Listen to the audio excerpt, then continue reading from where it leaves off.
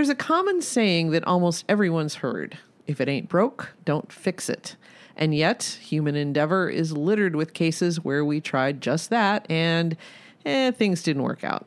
Consider just one example, the Iowa caucuses.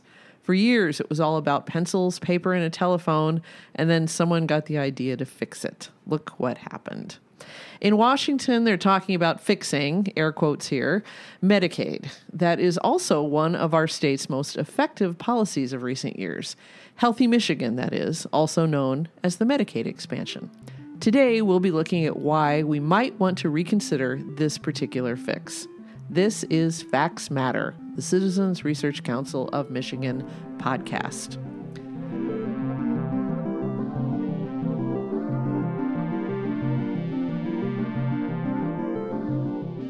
I'm Nancy Derringer, Communications Director for the Research Council, and in this podcast, we look at Michigan through a policy lens.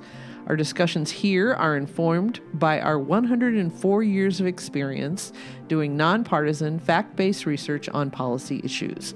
We hope this podcast will serve as another way for the public to access our work, which is, as always, free and available to all at our website, crcmich.org. My guest today is Tim Mischling, our health policy expert here at the Council. He's the author of several major papers on how we do healthcare in Michigan, and most recently wrote a blog on this very topic. Tim, welcome. Thank you. Oh. I'm happy to have come, and I hope you're equally happy that I Medicame. Medicaid. So, okay then, briefly. The change under consideration here is moving Medicaid from its traditional funding model to a block grant system. Explain the difference for any listeners we have who aren't as knowledgeable as you are. Sure. So the Trump administration's federal health officials unveiled new Medicaid guidance that invites states to apply for an opportunity to restructure their Medicaid programs. In short, this would change federal Medicaid funding that's provided to states by creating either an aggregate or per capita cap, which sounds like a lot of jargon. It's worth noting that in the 56-page guidance on this new healthy adult opportunity, and that's some quotes there, okay. The term block grant is never used because block grant has become sort of a dirty word in a lot of circumstances, and I think we'll get into why that is a bit. So aggregate, and you mentioned two terms here, aggregate or per capita, right? Yep. Okay, and those would be, if I'm figuring this out from context, aggregate would be there'd be one amount of money granted to a state based roughly on how many people are enrolled in the program now. And that would be the amount of money they had to work with. Yeah, so it's either an aggregate amount of money given to a state for the Medicaid program, or a per capita amount would be based on how many people are in the program in a given year, probably. It depends on where you set the measurements and how you figure that out. Okay. But really, the idea is ostensibly the same. So in extremely technical, wonkish parlance, this proposal waddles, swims, and quacks just like a block grant. Okay. Okay. Now, block grants are one of those ideas that maybe sounds good on paper. Let's free the states from unnecessary federal oversight and let them run things the best way for Michigan. I mean, we've seen this a lot, not just in from the federal level, but even from the state level. You could argue that revenue sharing is a form of block grant. So there are some hazards, though, that are associated with this change. Do you think you could explain those? I can certainly try. Okay. The idea of block grants sort of goes back to the Nixon administration and what was called New Federalism. And this means the devolution of responsibility for various policies and programs from the federal government down to state and local governments. Entitlement programs, though, like Medicaid, for instance, weren't the original target of block grants, although there were pushes to shift Medicaid to a block grant as far back as at least 1981 with the Reagan administration. Okay. There are two basic purposes to a block grant.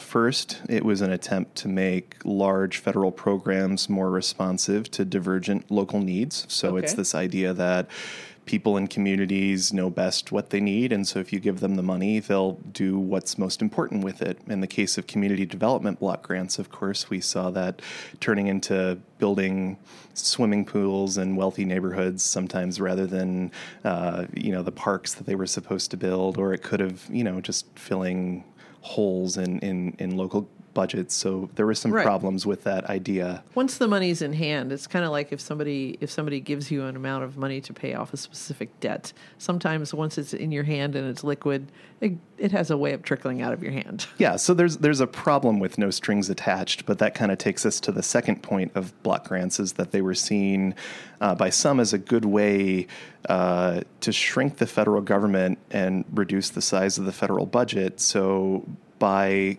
cutting back the spending, the way you incentivize people to take less money is to say you can do whatever you want with it. So federal programs have traditionally had a lot of rules and guidelines in place to make sure that with scarce public resources, when we're using public dollars for something, we want to make sure the money does what it's supposed to do. Okay. And so when you block grant, you don't necessarily have to do all of the rules or meet all of the guidelines. And so this kind of block granting was pretty hazardous from the beginning, just for that reason, because a lot of the money didn't go to what it was intended to go for. And then states and cities found that they didn't have enough money to even do what they had been doing before the block grant started, let alone have the block grant keep up over time and enable them to pay for services. Okay. So getting back to Healthy Michigan, you contend and have contended many times in your various reports and blogs that Healthy Michigan has been good not just for the lower income residents who qualify for Medicaid, but also for the rest of us who have private insurance or policies through the Affordable Care Act. Why is that?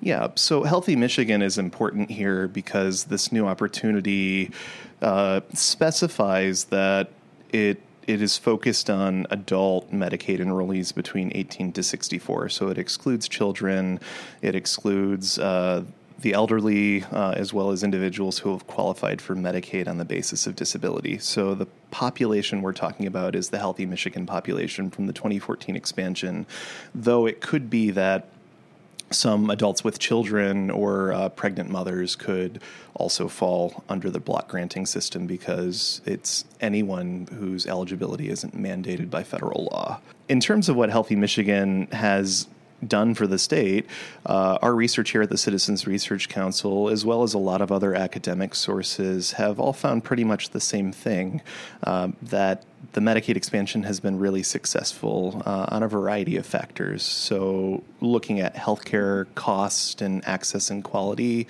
we find that people have been able to access more care, and that Medicaid, and particularly the expansion, has given access to this care at a relatively lower cost when you compare it to some of the private health insurance options. Okay.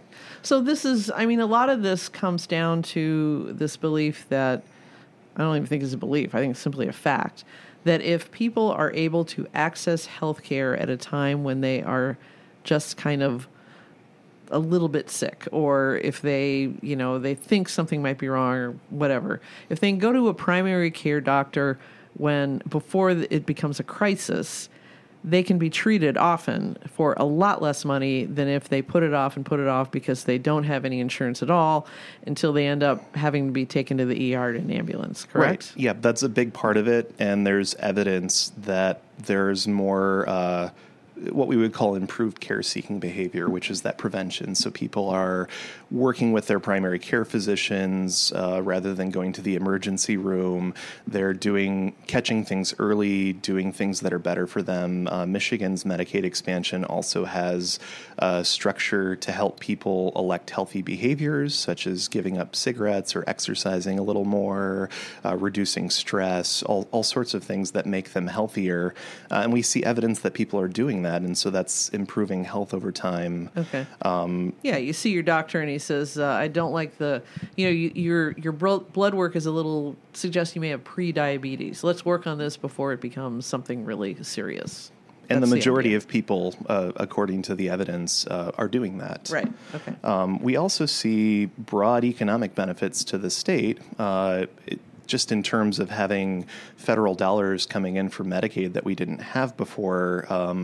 That's allowing people to take care of their health and have more money left over to spend at the local stores. That's hiring new nurse practitioners or other healthcare providers. It's also eliminating bad debt and uncompensated care in hospitals. So there's a broad range of economic benefits in that way. And what we've also seen is that it's improving our workforce, and that people who were enrolled in the Healthy Michigan plan, even more than the low-income population or the total population of the state altogether, had a greater percentage of people who were either finding new jobs and applying for jobs or going back to school and getting new training. Okay.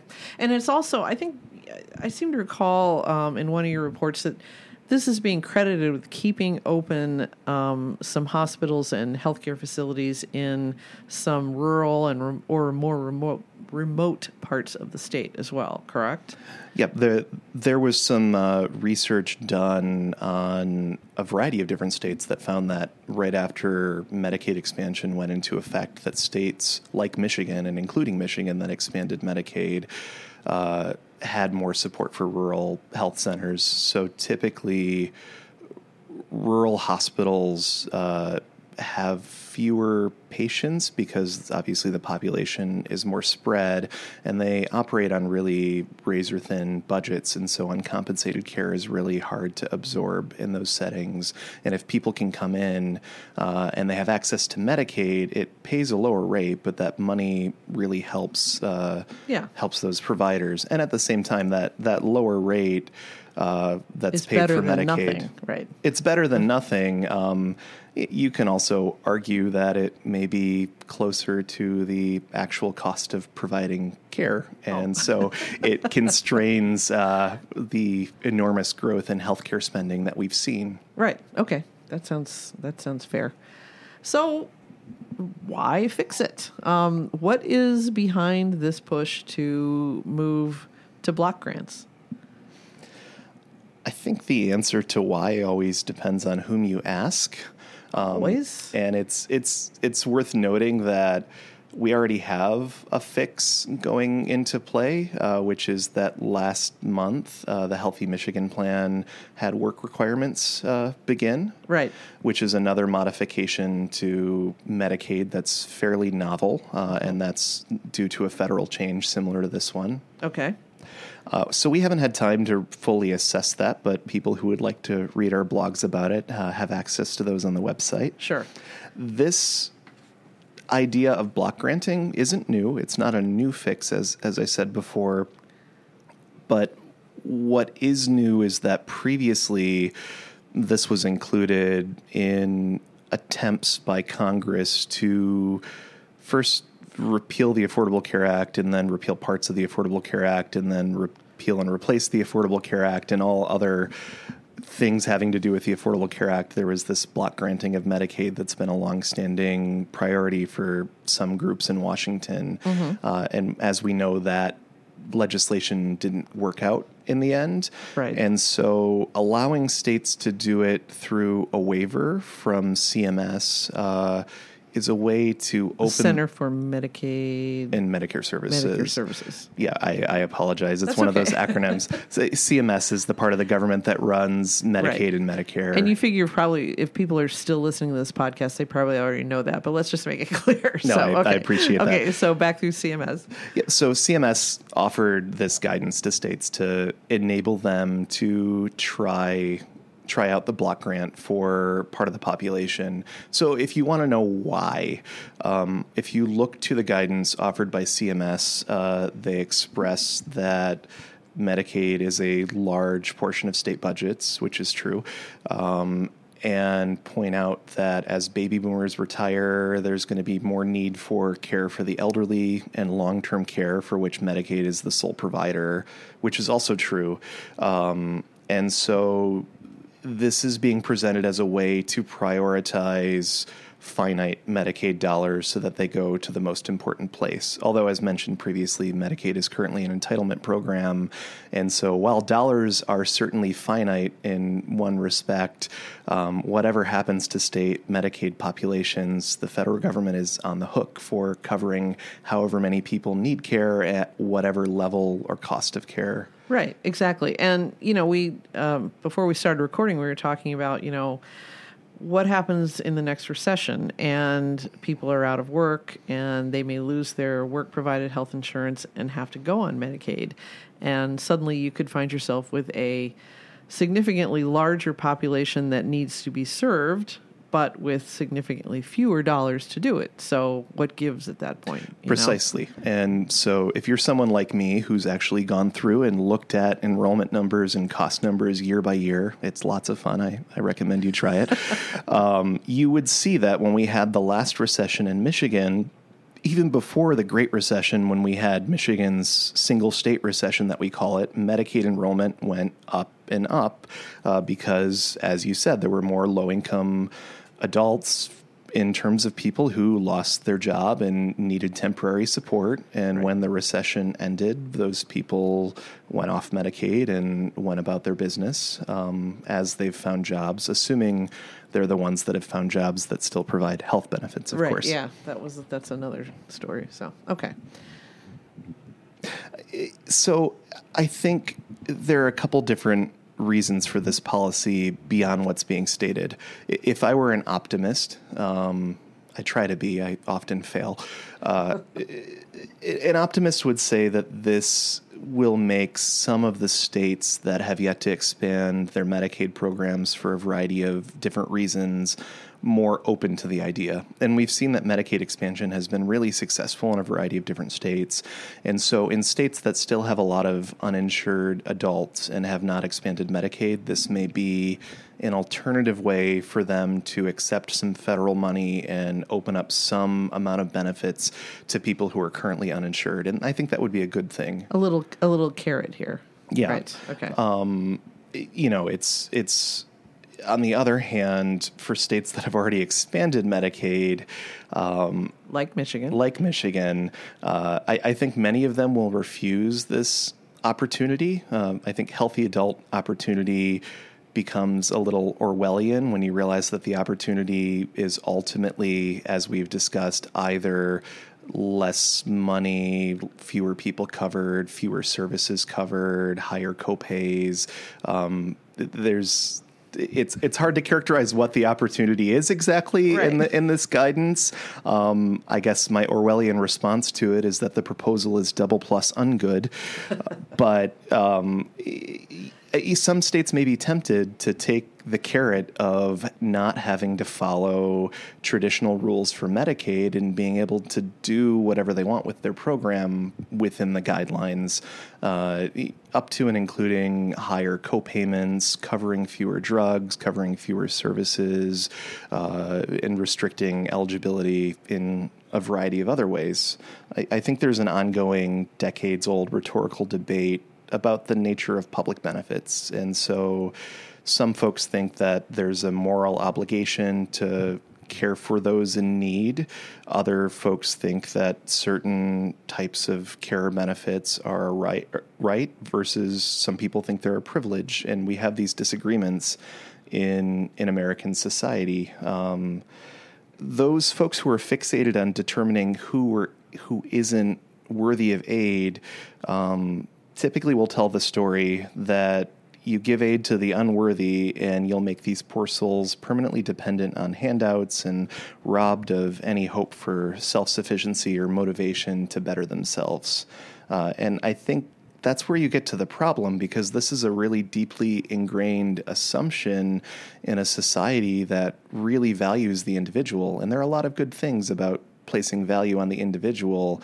The problem is when it leads you to this assumption that there's not a lot of evidence to support that. Right. Okay. And so what we see is that Medicaid, in terms of work, for instance, as we start work requirements, is not a disincentive for people to go to work. If anything, it's a mechanism to overcome health-related barriers, whether that's an unmanaged chronic condition or a substance use disorder. Or new glasses. I mean, glasses. Just something as simple as this. I think a lot of people, they just aren't aware of how difficult it can be to get through your life when you are missing a fairly easily correctable, or when you have a fairly easily correctable health situation. And when you're suddenly feeling better, when you can see better, you probably are going to go back to work because, Medicaid is a pretty good health plan, but is it so good that it would actually keep you out of the workforce so that you can keep enjoying it? I don't know. If you're talking about this threshold, so Healthy Michigan covers adults up to 1 1/3 of the federal poverty level, rate, yeah. So 133%. When you use an adjusted gross income methodology, which means nothing to people who don't do finance, it ends up in practical terms being about 138% of the federal poverty level. Okay. There is a risk that people crossing that threshold, the jobs that they find where they make more money, they may still not have health benefits. Right. And so I think it seems reasonable to consider whether the incentive, if there's a disincentive of people making more money but losing their health benefits, is to figure out a way to provide those folks with affordable, comprehensive health benefits as well, whether that's the employer's providing it or some other type of program. Yeah, sure. I mean, and if you talk to people who have used Medicaid, Healthy Michigan in the past, one of the things they complain about, and I think you call this phenomenon churning, or is it, where if your income is higher than the threshold of need in any given month, you can be kicked off of Medicaid. And so if you're the kind of person who makes your living where you're not salaried and get regular hours, but you make a little bit, you make so much in 1 month and so much in another month and so much in another month, and you find yourself just bouncing back and forth on and off, out of qualification, that can be pretty stressful. Yeah, and the churn is a real problem. There are different potential solutions to fixing it, such as looking at year-long eligibility versus month-to-month eligibility. Yeah, income averaging, something like that. Yeah, there are lots of different ways you could approach that problem. And so that's an example where if you have someone churning on and off a program, it messes up their continuity of care. It messes up where they're going to see the doctor, whether they're going to see the doctor. That's something that's broken. Let's talk about fixing it. But where things aren't, I think you only open the possibility for problems to emerge. Certainly, there are theoretical situations where some kind of block grant could work perfectly and you get just the right amount of care or benefits or assistance or what have you to just the right people who need it, and it's deployed efficiently and effectively. It costs less. You get more for it. That's a beautiful story. In all my study of policy, I can't think of a time when that's happened. Okay. Okay, fair enough. I think that's a good note to end on then. Thank you, Tim. It's always great to have you here and have your insight. Always great to be had. Okay. And that will do it for this edition of Facts Matter, the Citizens Research Council of Michigan podcast. Remember, the Council operates as a public resource, and all of our papers, along with blogs, op-eds, and other resources, are available for download on our website, crcmich.org. We operate as a nonprofit, thanks to Michigan's corporations, foundations, and generous individuals like you. If you'd like to make a donation, go to our website, crcmich.org, and click the Get Involved tab on the homepage. We also welcome feedback, which you can send via email to crcmich@crcmich.org. I'm Nancy Derringer, and until next time, I leave you with this observation by our founding president, Lent Upson. The right to criticize government is also an obligation to know what you're talking about.